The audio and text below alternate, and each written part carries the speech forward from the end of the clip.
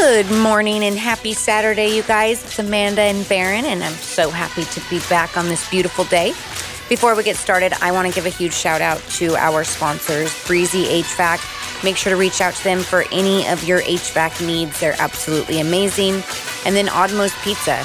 I mean, you just really can't go wrong when it comes to pizza, especially Oddmo's Pizza. Good morning, Barron. How are you? Good morning. Here we are again. Yes, we are. So let's recap last week. So last week you talked about Jennifer Beaumont. Yes. And I actually got an email from her after we did our show last week. Okay. So I've got some specific dates for updates. Let's touch on those. Absolutely. Okay. So I met Jennifer in at the start of 2019. Okay. For those that were listening last week, I didn't realize it at the time, but she had a connection to cancer that I didn't know about. Right. She reached out to me about the middle of March, and one of her volunteer jobs is she works with the Relay for Life down in Corvallis. Mm-hmm. So she was organizing the Relay for Life at OSU campus, and their keynote speaker couldn't make it.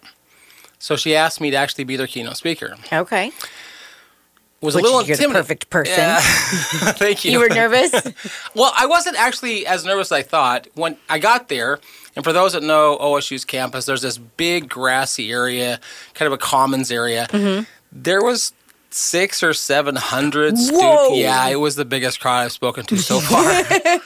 But I will tell you that speaking at Chamber is more nerve-wracking. Oh, yeah, I agree. Because you can see all their faces. Yes. And if they're not paying attention and they're bored, you know it. Right. 700 people is just a mass of faces. Yes. But I was trying to find a way to inspire those 700 to walk. Because it was a 12 Right, that's right. And we started like 5 o'clock at night, so they had to walk at 2 o'clock, 3 o'clock, 4 o'clock in the morning. Right.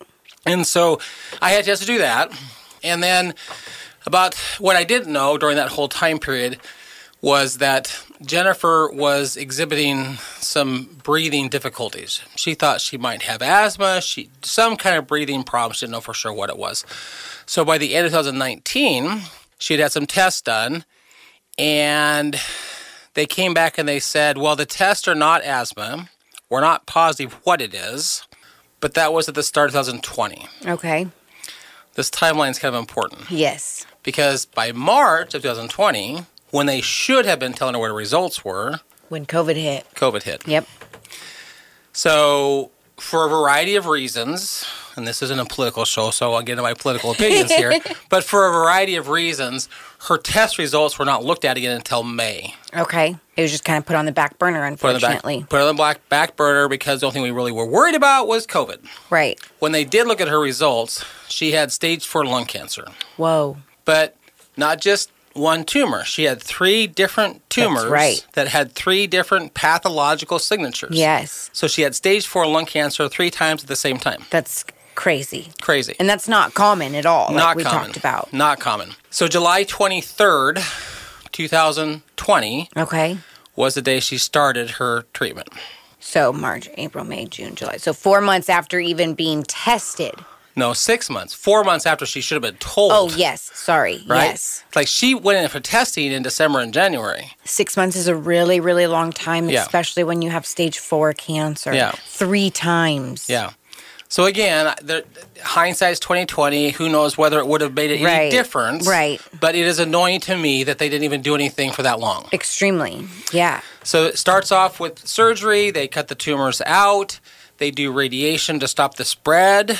Then they began chemotherapy, which was in August, September, October, November. Wow. Of 2020. Okay. Those that know our organization, we have a Go Team concept. She was our Go Team recipient in the 4th quarter. Okay. For protocol reasons, I was trying to find the right word. For reasons beyond my understanding, the governor felt it was important to shut the entire state down during the 4th quarter. Yeah. So our first attempt to help Jennifer, she works for a baseball team called the Corvallis Knights. And they meet there at Goss Stadium in Corvallis. So we're going to have her come out to the pitcher's mound. Oh, that's right, yep. White is the color for lung cancer. We're going to get a bunch of people behind home plate, just a massive show of support, wearing white. Yeah. Nope, you cannot have people gather like that. That's bad news bears, right? Mm-hmm. Okay, fine. So we started talking to restaurants in Corvallis. And we were going to have an evening where we went out to dinner. We're going to call it the Corvallis nights. Okay. Oh, okay. Yep. and we're it's like no cost to you, just go out to dinner. Yeah. And the restaurants were willing to donate 25, 30, 35% of the ticket as a fundraiser for Jennifer. Okay. Brilliant. Governor says, nope, you can't go out to dinner. You remember fourth quarter 2020? Yes. Restaurants, you can't go inside. So that was out the window. That's so crazy. I almost forget about those I know, we forget about those days. But So we weren't going to give up. And I worked pretty heavily with the president of the Corvallis Knights baseball team. And we utilized social media to announce that we were going to do a drive-by. Oh, yes. Okay. The drive-by, like the drive-by parade type things. Yep. Yeah, those were kind of a big deal during COVID. They were. I participated in a few. Yeah. So we met at West Albany High School. And again, when you announce this, you don't know for sure how many are going to show up. Right. And I was so dumbfounded when like 30 cars just started lining up to drive past her house. The support was awesome. Yeah. Well, that was December the 15th of 2020. And I got a message from her about 2 weeks later. She was supposed to go in for radiation again. And the text actually said that she kicked cancer in the donkey so hard she did not have to have radiation. Yes. That was probably pretty exciting for her. Very exciting. Well, here's some updates on the timeline. Okay. So March of 2021, she was going in for her normal checks, and they saw a spot that was 1 millimeter, which is incredibly small. Tiny. But they saw this spot on her right lung. So they brought her back in May, and in 2 months, the spot had doubled in size, and there was another spot. Okay. Between June, July, and August, they began doing radiation again to try to stop this little thing from growing. Right. And I'm going to get into a little bit later why I think that may have been a bad decision. Not on her part. Right. But the scan in March of this year, that tumor was much larger, rapidly growing. It was what was called an invasive tumor, and it was still in her right lung. So they said, come back again in April of this year. There were 5 additional tumors. Wow. It was inoperable. Radiation was not an option at this point. They had 2 or 3 opinions. Initially, they did the radiation through her chest to get to the lungs. Right. But it was the left lung initially. Now it's the right lung. And there was enough scar tissue from the radiation. The only way to get to it this time was through her esophagus. And that would kill her, right? That would kill her. Yeah. So radiation is now off the table. That was April of this year. Jeez. In May of this year, she was put on palliative care. And can you explain what that is again? When it's pretty certain that your diagnosis is not treatable and has become terminal, palliative care means they do their very best to keep you comfortable. Okay. Until you die. Right. So not hospice quite yet. Hospice is the very end. Okay. So it's like the in-between stage. Right. Okay. And so in May of this year, she was put on a hospice for 13 to 22 months. Okay. Hospice or? I'm sorry. Thank you. Palliative care. Okay. Thank you. You're welcome. Palliative care. I'm like, whoa. Let's not speed this up too quick. You jumped really quick there. No, let's not put her on hospice. She was put on palliative care and given 13 to 22 months. Okay. So in theory, June of next year could be hospice. Right. Okay. Right? In August, which is now, she is taking 4 doses of a drug called carboplatin, and another one called Keytruda. Okay. I feel like we've touched on the... I don't even want to try to botch that one. She's given those every 21 days. Oh, wow. Okay. And then also another combination that is a drug that I'm not going to try to say because I know I'll screw this one up, but that one in combination with Keytruda. So both drugs are a combination. It's a combination of carboplatin, Keytruda, and then this other drug in Keytruda. Okay. Every 21 days. That's a lot. It's a lot. And those drugs are what are called immunotherapy drugs. Now, what does that mean exactly? Basically, it means that the drug is trying to activate your body's own immune system. Okay. Okay? But the fact that she's on Keytruda leads directly into some shocking information for you. Okay. Okay. I like you how you segued into that one. I did. You had to do it this time. Well, once I knew that she was on Keytruda, I'd already read some stuff about Keytruda, so I thought we could bring some information in about Keytruda. Yeah, absolutely.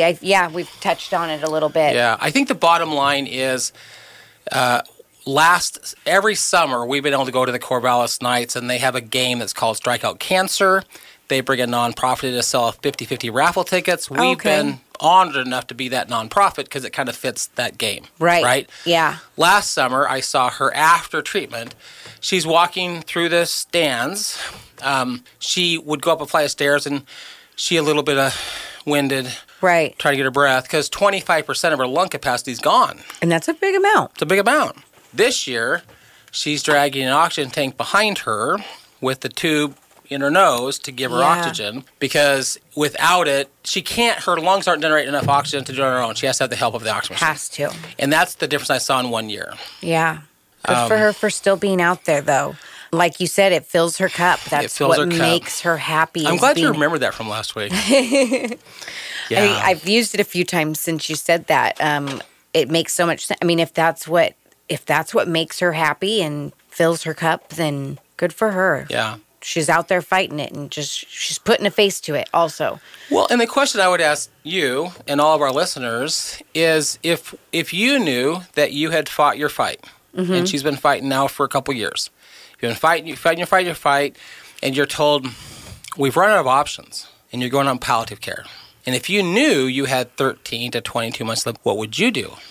So I am a person who I don't deal with anything not good. I tend to hide. I tend to shut down and kind of go in a little hole, So I don't, but it's like at the same time, if I was told I was only going to live that long, I think I would want to go out there and live my best life also, though, if that's the case. Like, that's a really difficult question. It's a hard question. That's a really hard question. I think I would be so sad and depressed, it would be hard to get over it, to tell you the truth. Well, I know that I'd be bitter. When we first had Jennifer submitted as a Go team, she resisted. Really? Only because her whole life had been volunteering in Corvallis. Okay. She had volunteered for numerous things. She was the person giving. It was hard to be the one receiving. I can only imagine. And her attitude was a whole lot different this year than last year. Oh, I bet. Because this year, last year she was scurrying around doing stuff. This year she was walking the crowd, thanking people for being there, being a hostess to the ones who buy season tickets. Yeah. And they're watching her drag an oxygen machine. She's got a lot of strength, to say the least. I don't know. Hey, if any of our listeners, if you want to answer that question, I think that would be really cool on what you would do or how you would take it, or go ahead and email us. Do you want to give your email, or you want me to give mine? Or? Give yours out. Okay. Email us at amanda@kslm.news. That'd be cool to review them, and maybe we could read off a few. Yeah. Just to see a different perspective from different people, because I think we're all different, and we all take things in differently and react differently. And so it'd be interesting to see different points of views. Yeah. And maybe next week, anyone who does email in, we could read some of those emails and get some perspective. Yeah. So there's our challenge to listeners. Email us your thoughts on this question. Oh, I can't wait to read your guys's. Yeah. That'll be fun. Because that's a hard question. It is. It's a double-sided sword. You want to live your best life, but I feel like it makes me angry that I feel like I would be bitter towards it. Like I feel like I'd be a little angry at the world. It's not fair. Yeah. And that's what kind of puts into perspective how much more I need to be doing self-care with what I eat and do, maybe even going on a little extra walk, because that can be really scary. Yeah. So As I was kind of recapping this in my mind, how we're going to talk about Jennifer's story, and I read that, and I thought, 13 months. If I knew that by September of next year I might be dead, right? What would I do in the next year? And I would do what she's doing. Yeah, I would do. You would. I know you would. I would do what fills my cup. And for her, filling her cup is her job is the Corvallis Nights. She loves the team. She loves the people who show up to watch the games. She was out there. Dragging an oxygen machine behind her, she was out there. Still giving. Yeah. And if I'm not the kind of guy that would hide. I would be out there just thanking people until I died. Yeah. Well, way to make me feel like a hider. That was not my intention. I'm just kidding. Was You're not my okay. intention. That's unfortunately that's one of my coping skills. If I'm getting in an argument with somebody or if something just doesn't go well, it's easier for me to just slip away and disappear and let the problem go away. And that's not healthy. Well, we all deal with stuff differently. Yeah. So this is not, the listeners are out there. You feel free to, this is not a judgment. Whatever you email in is not a judgment because we all deal with stuff differently. Well, yeah, you and I are complete opposites on what we think we might do. Yeah. Although I admire what you would do. But until that is in my face, it's easy to say it now. Same. I think I'd be like, nope, we're hopping on a plane. We're going to go live our best life. Come on. I want to do all the things and I just want a smile on my face. So I would disagree that I think that just because I've known you for a very, very short period of time, but I don't think that you would hide. I think that you would go, I've got a year to live. Let's go live life. Yeah, I hope so. I hope you never have to answer that question. I hope that I never have to answer that question. Same to you. So do you want me to shock you with this stuff? Holy smokes, hit me with it. This is my favorite part. You're not going to like this. You're pissing me off, Baron. I know. Wait a minute. Where's Terry at? So what I found so interesting was, like, I had heard about Keytruda. I'd actually seen some commercial on TV about Keytruda, but I didn't know a whole ton about it. So I wanted to do some research on it. Yeah. There's another trial drug. It's called Opdivo, and it's for lung cancer, and it's an immunotherapy.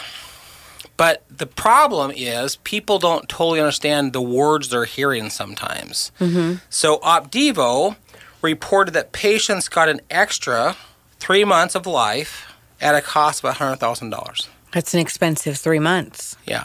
Whoa. Based on that finding, Bristol Myers Squibb, which is the one that makes Opdivo, actually trademarked the slogan, "A chance to live longer."